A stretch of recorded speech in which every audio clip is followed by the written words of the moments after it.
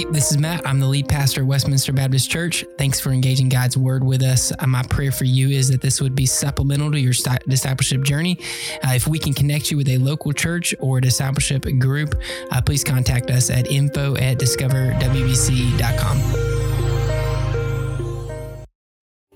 How's everybody doing today?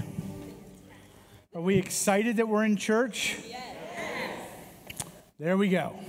That's what I like to hear. It's good to be here. Good to be with a community of believers. So we're in Acts 3 today. We're actually going to do a whole chapter. They've entrusted me with a whole chapter. Can you believe that? Not just a couple verses. Thank you, by the way. So I'm having, just to tell you all, I'm having a little slight vertigo. So hence why we'll see how this goes. So, but that doesn't mean, no, I'm just kidding you. So we're in Acts, and I'm as excited as I've been to preach through something in a while, to the point I think I said to Matt on Monday, I said, hey, I'm ready to preach it now. And he's like, well, you got to wait till Sunday. I go, I understand, but I'm ready to preach it now. So I think God's given me a lot of things to share, and it's neat how the Lord works. He's given me some really cool memories of my parents and my family and so forth. So why don't you bring up that first picture for me? So this is my father, was my dad. No, he did not fight in the Revolutionary War. Even though everybody thought that when I was in elementary school. Did your dad fight? I'm like, that would mean he's 150 years old. So my dad was a military historian for the National Park Service. And because of his knowledge with the Park Service and doing museums and so forth, they asked him to head up the bicentennial in 1976. He came up with a thing called People of 76. They did a traveling tour. But specifically, he was asked to do Yorktown. And if anybody knows history about Yorktown, 1781, battle took place end of September, ended at the beginning of October. So he was in charge of heading that up. Roughly about 5,000 reenactors on the American side, 3,000 reenactors on the British side. They had French ships come in, the whole it was a big deal. President Mitterrand was there from France. Whoever who knows, came from England. Sorry, I can't remember. I think Reagan was there. It was a big deal. It was a really big deal. So Dad said to me, he said, what I'd like to do is, I'm in 7th grade, I want to pull you out of school. Matt, if I get pulled out of school, I'm excited, right? Yeah, you know how I feel. Okay, so I'm excited. Okay, so we go to my history teacher, and Dad says, I want to pull William out of school. He's going to do living history with us with almost 10,000 other reenactors. And my history teacher was like, I'm not really sure about that. Dad's like, he's going to be living out history. He's going to feel it. He's going to taste it. He's going to smell it, the whole deal. So the history teacher said, so what I want you to do then is you've got to come back and you've got to teach a segment on the Battle of Yorktown. Me? No problem. I'll do that. We go to Yorktown, and to this day, I still remember those smells and those tastes and so forth. Whenever I smell gunpowder, I think of all the reenacting Dad did with the 1st Maryland Regiment. If you want to do the next slide. So Dad had a group of about 250 to 300 guys. My dad was in the military at one point.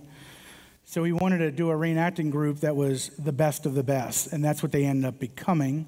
So they were the bicentennial group, used to march in all the parades and all that kind of stuff for the president and so forth. But anyway, so to this day, I remember everything about it. The sights, the smells, the taste. To this day, the taste of beef stew done in a kettle over top of a campfire. That taste, it's like you can't produce that on the stove, okay? So when it was over, Dad said to me, are you ready? I went, of course I'm ready. He goes, no. Are you ready? I said, what do you mean? He goes, William, you have just lived for, 5-6 days in a tent. You were a drummer. I was in the drum part, 100 drummers, 200 fifers. It was unbelievable. He said, you just lived this out. You got to eat on a campfire, the smell of the gun, the whole deal. He said, "Are you ready?" And I went, "Yeah, I think I'm ready."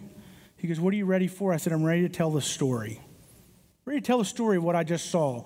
Ready to get people excited for history." So here's my question to you all. Are you ready? Are you excited and ready to tell of the good news of Jesus Christ? Anybody here living in the power of Jesus, right? So I want you to think about that as we go through Acts 3. It's a great, great chapter. And yes, the other pastors gave me the softball. It's an easy one to preach because it preaches itself. Okay?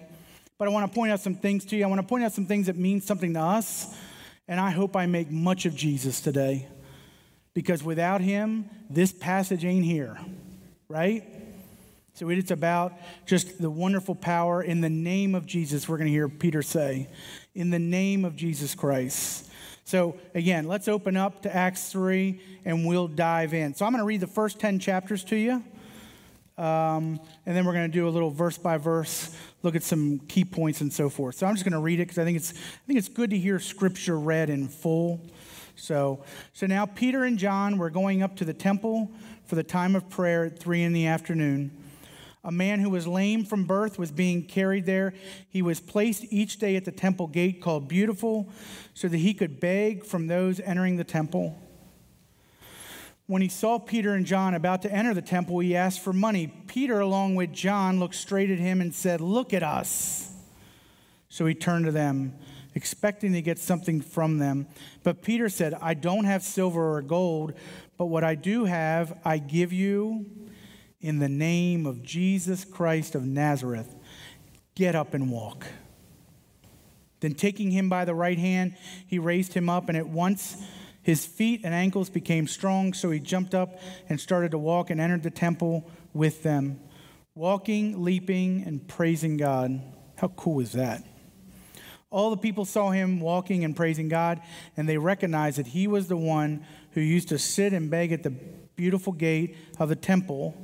So they were filled with awe and astonishment at what had happened. Are you ready? Think about it. So think about Peter and John in that first verse. They said he was walking up to the temple. They were walking up to the temple. We go about our days so much like cattle, right? It's like, we brush our teeth, we get in the shower, we read our scripture, we go to work, we come home, we eat dinner, we sit in front of the TV, we go to bed. We get in these habits. My dad used to use this term, keep your head on a swivel. Taught me that when I was driving. Just pay attention to everything going on around you. I don't know what Peter and John were thinking here, but I know for them it was probably just another day, right? Walking up to the temple, 3 o'clock for prayer. But God had something in store for them and in store for the person that they were going to encounter. So on Wednesday, Paul, thank you again, Paul, for teaching the students. We went through Revelation 3, 1 through 6. And it was that idea of be alert. So here's what I'd say to you right off the bat. Are you ready? And are you alert? Are you looking for those ministry opportunities? So verse 2, a man who was lame from birth was being carried there. He was placed each day at the temple gate so that he could beg from those entering the temple. Your translations might say a lame man or a crippled man. A lame man, the word actually is referring to feet. Your feet not working. No, I'm not talking about being out in the yard all day and you get inside and you're tired. Okay, your feet are still working. They're just not working great at the moment. This man could not walk. We learn in Acts 4:22 that we believe he's probably over 40 years old, which means he had been begging at that temple gate for probably close to 30 years. Anybody by chance been in this church for 30 years? There we go. Think about the same guy outside that door for 30 years begging. Think about the idea of walking past him. Think about the idea of back then, they saw physical issues as being some moral or character problem. That the reason they were lame was God was putting them in some type of shackles or prison of, you're not doing what I want you to do, so I'm going to make you lame. I mean, they thought those things. So think about how they must have felt walking by that guy. So think again of walking by somebody outside these doors for 30 years. Okay? Verse 3 through 5. When he saw Peter and John about to enter the temple, he asked for money. Peter, along with John, looked straight at him and said, "Look at us." So he turned to them, expecting something from them. So I think about the disciples back then. He was asking probably the wrong guys for money, right? Probably not a lot. But what they were getting ready to do, what the Lord was getting ready to do through them, would be life-changing. I think one of the other things that's pretty neat is look at the change in Peter. Peter back in the day denying Jesus, kind of afraid to say that he was with him. And now he's walking up to people with boldness and saying, "Look at me. Look at us." Kind of a life change there for Peter too. The beggar gave them some attention, and he was probably expecting some special generosity today. I would say God was forcing the three of them into a ministry opportunity. Are you ready? Are you paying attention? Are you looking around you for what the Lord's given you in ministry opportunities? Keep thinking those things. Verse 6, but Peter said to him, "I don't have silver or gold, but what I do have I give you in the name of Jesus Christ of Nazareth. Now get up and walk." Instantaneously. Think about how that guy must have felt. This lame man had expected currency or some form of money. But instead, Peter and John, through the power of Jesus Christ, gave him something he didn't expect. Not through their own power. Let me make it clear. Not through their own power, but through the life-changing power of Jesus Christ. He got up and walked, and just like that. It's not specific. It's not the specific use of the name of Jesus that heals the lame man. It's the source of that power. Don't leave here thinking that it's the name. It's the name that's attached to that power, to that person, and so forth. So verses 7 and 8, then taking him by the right hand, he raised him up, and at once his feet and ankles became strong. That must have just been so cool to see that. So he jumped up and started to walk, entered the temple with them, walking, leaping, and praising God. The miracle took place instantaneously. The muscles on his feet became strong. It's no other way than to say it's a miracle. But I think what's neat is, so look at Peter and John being the church. Are you ready to be the church? So instead of them just having that miracle, being able to see that miracle take place, they actually help him up. So often, I think at times, we kind of see something happen and we move forward, but they waited. They helped that man up. And when they helped him up, his feet became strong and he was able to walk. Once they assisted him, the lame man became strong. Once he became strong, he jumped, walked, and went into the temple leaping and praising. When God has done something amazing for you, what is your first reaction? Right? It's got to be praise. I think at times we want to take credit for ourselves, right? It is the power of Jesus Christ. Luke does not say whether the man was healed specifically in this verse, but I believe what we can see later on in verse 16 suggests that the man had come to faith. And there's also another phrase in there that we're gonna tackle before we leave too. How could you not experience what Jesus has done and not turn towards him? Think about it. He went into the temple praising God, giving evidence that he was a new creation. So verse 9 and 10 end this part of the passage here. All the people saw him walking and praising God, and they recognized that he was the one who used to sit and beg at the beautiful gate of the temple.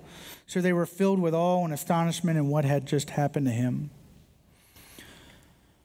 Again, to my people that have been here 30 years, think about that guy out there for 30 years. Hadn't moved, nothing, just begging. Begging, I think other translations say alms, money, so forth. What if he just busted in those doors right now, jumping and leaping? Look at what God has done to me. I mean, tell me that would not create some type of amazement and awe in all of us. The healing took place in public, and the crowd acknowledged it as a bona fide miracle. I've used Joy for all three services, so I'll use her again. So what if Joy and I were in here by ourselves, and God performed a miracle in her? It's just me that saw it. You might not even believe me. I hope you would. But you might be, Bill, he's crazy. He's probably making it up. It's a good story. He's probably getting a laugh, whatever. But it's another thing that if Joy were healed, something miraculous took place amongst all of us. Hard to deny that. They knew who he was. They knew his story. They walked by him many, many times every day for years. They most likely walked over him like he was a piece of trash. Honestly, people living in Galilee had seen Jesus perform miracles, but most likely the Jews in this area probably had not seen anything until now. My question to you all is, and to myself, you could put a mirror right here. Do you still stand in awe of what God's doing? Do you leap into church, or are we dragging you in here to get you in here? Do you leap? Do you run? Do you walk? Are you excited to run in here and praise the Lord for what he is doing, what he has done in your life, what he continues to do, and what he will do? The miraculous healing of the lame man, causes excitement among the people. Since they recognized him as the crippled man who had been begging for years at the gate, they were amazed to see him walking and jumping. Are you ready to see that? Because that stuff's happening around us. We just sometimes have our blinders on, not realizing that, again, God is still in the miracle business. So let's move to verses 11 through 16. I'm going to read this through, and then I'm just going to highlight some points for you. So 11 through 16. While he was holding on to Peter and John, all the people, utterly astonished, ran towards them in what is called Solomon's colonnade. When Peter saw this, he addressed the people, "Fellow Israelites, why are you amazed at this? Why do you stare at us? And though we had made him walk by as if we had had him walk by our own power or godlessness. The God of Abraham, Isaac, Jacob, and the God of our ancestors has glorified his servant Jesus, whom you have handed over and denied before Pilate, though he had decided to release him. You denied the holy and righteous one and asked to have a murderer released to you. You killed the source of life, whom God raised from the dead. We are witnesses of this." Verse 16, "By faith in his name has made this man strong, whom you see and know, so that the faith that comes through Jesus has given him this perfect health in front of all of you." We see another indication of Peter and John being the church. They stood there. I kind of picture them maybe with each other's arm out while this lame man stood and held on to them. Now remember, he hadn't walked for 40 years. Even though his feet were working, I'm sure there was a part of him that was like, what is going on? Like almost like a baby, you know? When a baby learns how to walk, I'm sure he was like, whoa. So he's holding on to them. They were being the church for him. So Peter's sermon at Pentecost, he had to refute drunkenness. Remember, they were saying to him, oh, these people are drunk. That's why they're speaking this way. We see again where he has to refute because they think that Peter and John did it. And Peter's saying, no. It is through Jesus how this happened. And he even says in verse 12, it wasn't us. Be amazed at Christ. The same God of your ancestors has glorified his servant in Jesus and is his servant. Jesus now has the power to do signs and wonders such as healing on the lame man. That healing shows us who Jesus is. That's what he was trying to do. He points out that what they did to Jesus when he was alive. Think about how they must have felt. You denied him. You didn't just deny him once. You denied him when Pilate tried to give him back, and you said, no, we don't want him. Give us the murderer. Now they see something done in his name. I would have been terrified. I denied who just did that. I denied the Holy One and so forth. Think about how they must have felt. So he talks about faith in Jesus and all that his name brings. The focus is on Jesus' name and on faith and the faith implies an appeal to the audience. What he's roughly saying to them is, you got it wrong multiple times. Here's your second chance, your third chance, your fourth chance. Please come to faith. Please. This appeal leads to this, and it's our last verse in here, and I think it's important. It says, through Jesus has given him this perfect health in front of all of you. So this word perfect, complete, I think it really leads us to believe that this man was not just changed with his feet, but changed a full heart transformation, which is why he runs into the temple. He encounters the living God, right? Okay. So Acts 3:17 through 26 as we finish up our passage. And now, brothers and sisters, I know that you acted in ignorance just as your leaders also did. In this way, God fulfilled what he had predicted through all the prophets, that his Messiah would suffer. Therefore, this is important in verse 19, therefore repent and turn back so that your sins may be wiped out, that seasons of refreshing may come from the presence of the Lord, and that he may send Jesus, who has been appointed for you as the Messiah. Heaven must receive him until the time of the restoration of all things, which God spoke about through his holy prophets from the beginning. Moses said, the Lord your God will raise up for you a prophet like me from among your brothers and sisters. You must listen to everything he tells you, and everyone who does not listen to the prophet will be completely cut off from the people. And then our last verse is here. In addition, all the prophets who have spoken from Samuel and those after him have also foretold of these days. You are the sons of the prophets and of the covenant that God made with your ancestors, saying to Abraham, and all the families on the earth will be blessed through your offspring. And then 26, he really drives it home here. God raised up his servant and sent him first to you to bless you by turning each of you from your evil ways. That's the gospel, folks. That's why I say this passage preaches itself. Repent. Turn from your sin and so forth. Peter begins the second part of this sermon calling his Jewish listeners as brothers and sisters or my comrades or whatever your translation is saying. It's as if he's saying, I know you didn't know what you were doing before, because he refers back to the leaders. So now's your time. It's your time to repent and turn towards our Savior. Don't get this wrong a second time.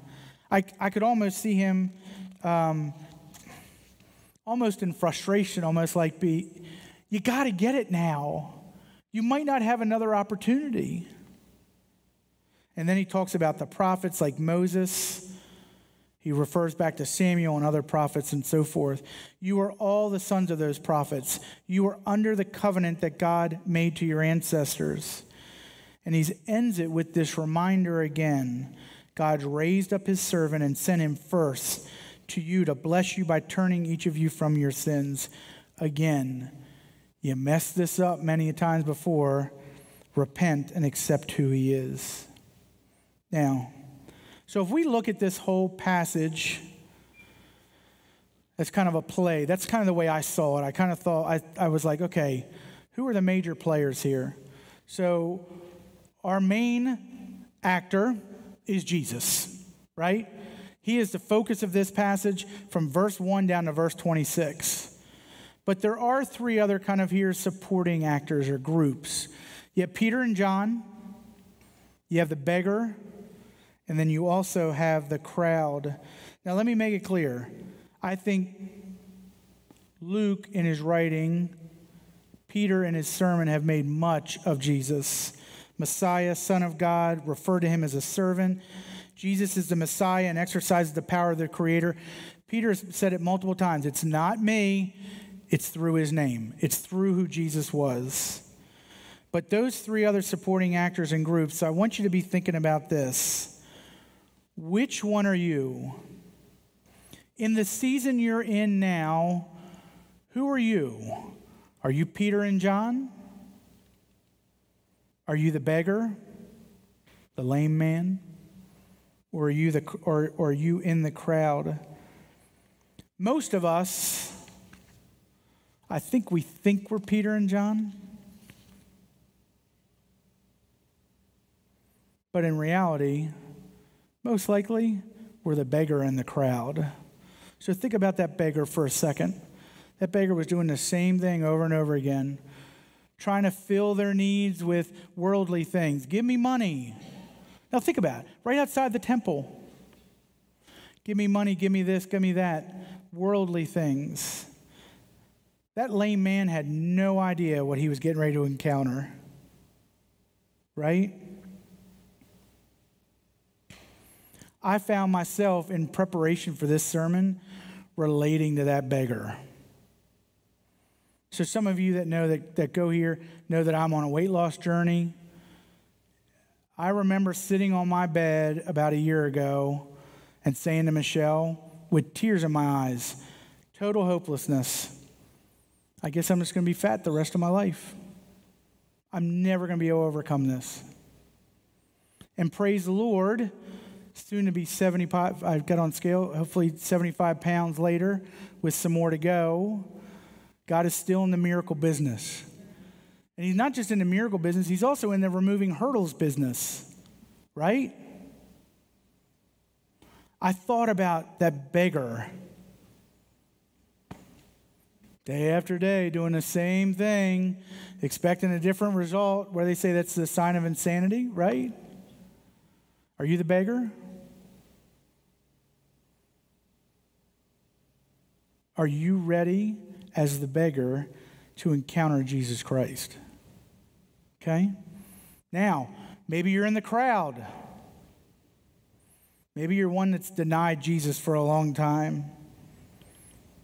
Maybe you've even been a believer in the crowd, walking by the beggar every day. Many ministry opportunities around you, and you're not even realizing it. Now, let me make something clear. I've said this multiple times. I'm not trying to convict you. That's not what I'm trying to do. I'm trying to get you to think. Are you ready? Okay? Think about that. So, as believers, what we're called to do is to minister to others with the power of Jesus, just as the apostles did. We live in the power of Jesus Christ. Amen to that, right? Whether we are praying, teaching, sharing, fellowshipping, or simply walking throughout our day, we are connected to the power of Jesus Christ in all that we do. As we have experienced the miracle of repentance and salvation, we must trust God that the power of Jesus will reach other people through our words and actions.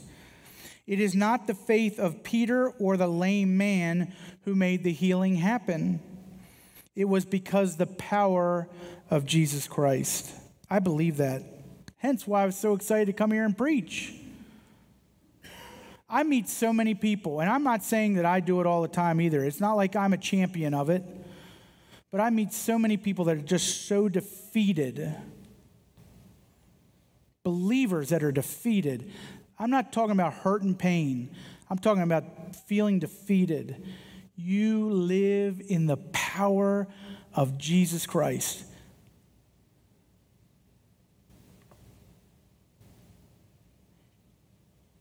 Here's the key.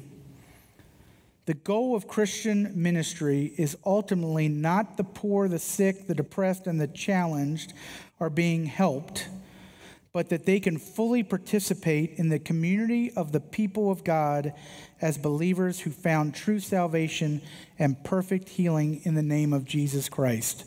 So let me say it to you this way. I am not at all saying that we should not be praying for each other for healing. But our job is not to go out and heal the world. Our job is to go out and be the light in the darkness and pull them in, bring them to the foot of the cross, because Christ is who cures. Does that make sense? And I'm not saying that we shouldn't be praying for each other for physical healing. We should be praying for each other for spiritual healing. Okay? There are going to be a lot of people, folks, a lot of people that are going to die. Cancer. We look at all the people that passed away during COVID and so forth and so on. Okay? It doesn't mean that they weren't already cured spiritually. You with me? Okay? If they gave their life to Christ and so forth. That's, again, that idea of perfect healing. We have to be careful. I think sometimes the church in general, the church, not just specifically WBC, we so often bring in all those prayer requests for healing, and we love them. We love praying for you all, but we love praying for spiritual healing. Okay? Are you ready to be praying that way? So here's your gospel response. So I got a couple bigger questions for you, and then I got 4 smaller things. So what is keeping you from being Peter and John? What hurdles are in your way? Only you know that. I know what my hurdles are. I don't like rejection. I'm a people pleaser. Okay? That's my struggle. So what's keeping you from being Peter and John? What's keeping you from sharing the good news of Jesus Christ? We should call it the great news of Jesus Christ, because it's great, right? What's keeping you from doing that? Now, here's the things to think about. 1, are you too comfortable? So I've found over the years, people would ask me about sin. I go, well, I struggle with my weight or this or that. But I've really kind of come to the feeling that, or the end result, that a lot of my issue is I have this sin of comfort. It's like my boys were sitting over here, and I looked at them and I said, don't touch the remote, don't touch the thermostat, right? Like my comfort, like it the way I like it, okay? So here's my question. Are you prepared? Are you ready for God to make you uncomfortable? Are you living amongst the lost and the broken? Anybody go to work, right? You go to work? Guess what? You're living amongst the lost and the broken. God is providing you with ministry opportunities. Are you willing to come out of your comfort zone to be bold? Are you living with Jesus? It's not just, folks, about raising your hand one time at a function. That sanctification process, that growing process. Are you living with him? Are you living in his power? Are you spending time with him? Are you walking alongside of him? And then lastly, are you ready? Look at what he did in this story. Look at what Jesus did in this story. People going about their day like a normal day, and Jesus entered in through the power of Jesus Christ. So I'm going to end with this story. So I went to the emissions last week, had to do my emissions, got my little whatever we get in the mail. Still don't understand that, but somebody could explain it to me later. So I go to the emissions, like, Lord, make this go quick. I got to get done. I've got to work on my sermon, so forth and so on. So I pull in. He blessed me. Got in there nice and quick. Beautiful young lady comes up to me, real sweet. She's like, how you doing, Mr. Brown? What can we help you with? Blah, blah, blah. And one thing led to another, and I told her, I said, I'm a pastor at a local church. I love telling people that because I either get they turn and walk away, or I get hey, can I talk to you about something? Sure. So she goes, can you pray for me? Ministry opportunity. Now listen to me. There's nothing I have done. Absolutely nothing. It's all of what God opened the door and provided for me. And I said, yeah, sure. How can I pray for you? And she goes, actually, I'm already a believer. What I'd like you to do is, can you pray for some people for me? And I said, sure. What's going on? She goes, well, I had a lady here earlier this morning. She shared with me she had lost her daughter, her son. Her son had died. It's like, whew. I mean, it's heavy. Then she shared some other opportunities of people I could be praying for. She goes, I'm sorry, I don't know their names. I said, it's okay. He knows their names. He knows the situation. So I just off the cuff said to her, do you get a lot of people coming through here to kind of share that? She goes, I can't tell you how many people in that 5 to 8 minutes it takes me to do the test share their life with me. I said, man, that's awesome. I said, what if I set up a little stand outside off the property so the state of Maryland can't kick me off? What if I set up a little stand and you just sent people to me? She goes, I would love to do that. So I went, okay, Lord, what does that look like? So I started praying about it. So I thought, okay, I'm going to take a couple cases of water, put them on ice, free water, and if you need me to pray for you, I'm going to put a little sign there, and I'm going to sit out there for a couple hours one day this week. I'm going to make sure she's there, and I'm just going to sit out there. I don't know what the Lord's going to do, but I know this. I'm ready. I want you all to be ready, and I know you are. Who's got the Holy Spirit inside of them? Who's seen miraculous works done in your life? Who loves Jesus Christ? Ladies and gentlemen, you're ready. Get uncomfortable. You're ready. Let me pray for you. Father, we love you, and we just thank you, Lord, for your word. And Father, I don't want to miss this, Father. Father, I was really getting dizzy after the last service. And Father, you just removed that. Whatever was going on in my head and in my ear, Father, you just removed that, Father. And I thank you for sustaining me this day and strengthening me. Father, you're still in the miracle business. Thank you, Father. Father, I thank you for this body of believers that are in front of me, Lord. Father, you have gifted them and given them talents. Father, you have built stories in their lives about how they have seen your goodness. Father, give them the strength and the boldness they need, Father, to advance your kingdom, Lord, and tell of the good news of your Son, Jesus Christ, Lord. Father, would that be our passion this week, Father? Would our passion be, I'm ready, Lord, send me.